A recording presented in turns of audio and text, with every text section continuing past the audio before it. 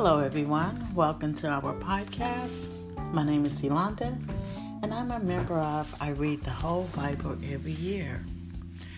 I'm here today to share with you my summary of the book of Joshua, chapters 13 through 21. I pray that what I share gives an accurate account of God's Word and that it brings knowledge, wisdom, and revelation to you. Before we get started, let's take a moment and go before the Father. Heavenly Father, we come before you today just thanking you and praising you for this time. We thank you, Lord God, for this day, for this is the day that you have made and we shall rejoice.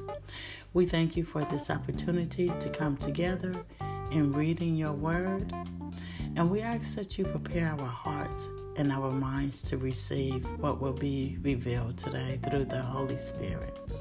We pray for knowledge, wisdom, and understanding of your word. For you said in all you're getting to get understanding. We pray, Father God, that minds are renewed and lives are transformed via your word. We give you all the praise, honor, and glory in Jesus' name. Amen. Amen. So we're going to go ahead and get started.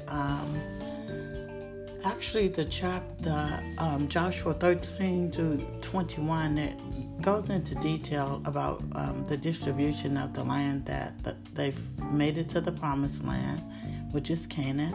And now Joshua is in the process of allowing each tribe their promised portion.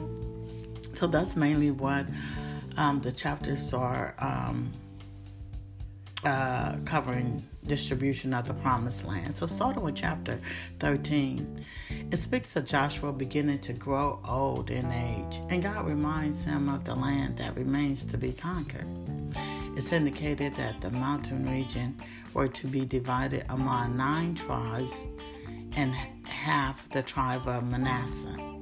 The other half of Manasseh, which were Reuben and Gad, had already received their inheritance east of the Jordan, which was given to them previously by Moses.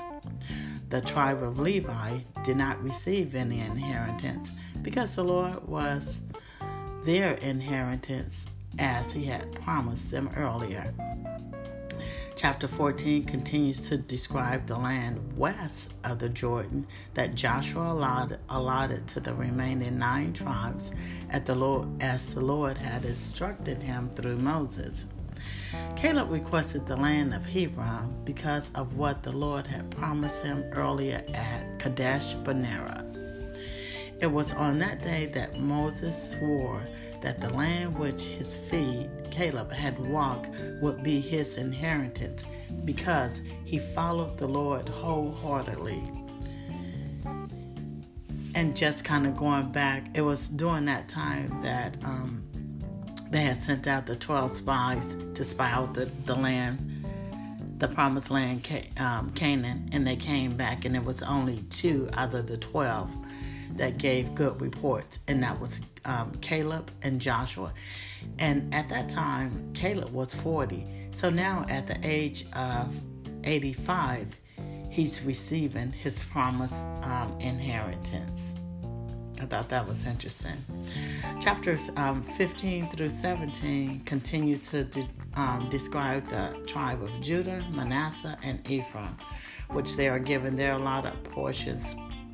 And because Manasseh's son had no sons, only daughters, his daughters were given his inheritance. But that was only because Gad commanded Moses to do so.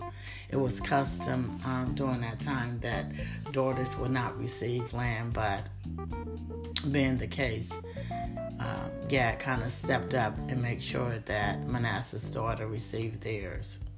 So I guess you can say he was like an advocate for them. That's what's coming to mind. And however, there were still 7 tribes that had not received their inheritance. So Joshua, he sent out men from each tribe to survey the land. He instructed the tribe of Judah and Joseph that they were to stay in their area. So once the men returned from surveying the land, Joshua cast lots of the land, and divided it accordingly. It continues with a discussion of allotment of the remaining tribes. Chapter 20 speaks about towns that were to be designated as cities of refuge, where someone could flee if they had accidentally killed a person, and they would be protected from vengeance. There were 13 cities in all. Chapter 21 concludes with the Levites receiving towns and pasture lands, which were 48 in all. After this, God gave the Israelites rest and fulfilled every promise that He had made. So, just some of the highlights for me that when God make a promise, regardless of the length of time that it takes, He will fulfill His promise.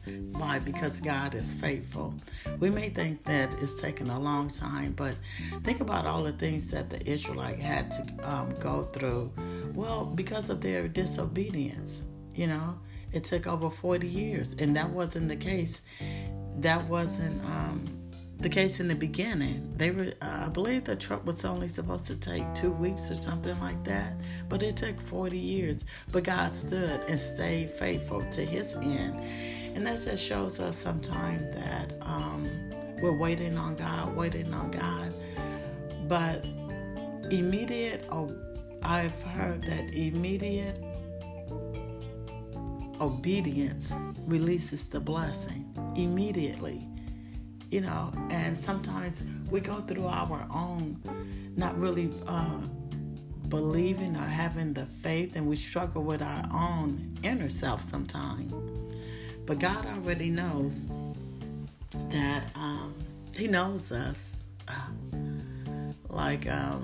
The scripture I was reading this morning, He knows when we arise, when we lie down. He knows our thoughts from afar.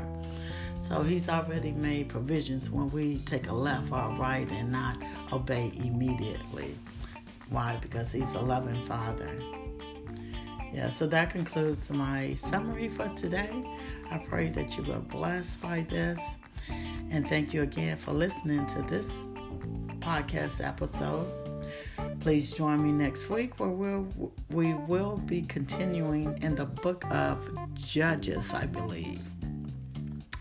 I pray today that this word has encouraged, enlightened, and inspired those that are hearing it.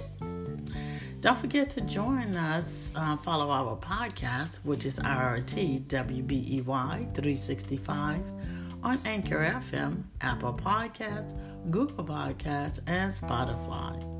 Please visit our full website at ireadthewholebibleeveryyear.org.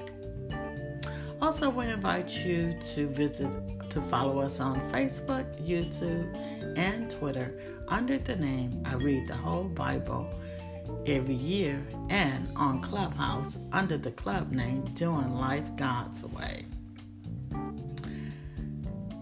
This is Yolanda, and I encourage you to stay connected to the Word, and I'll see you next Thursday, God's willing. Bye-bye.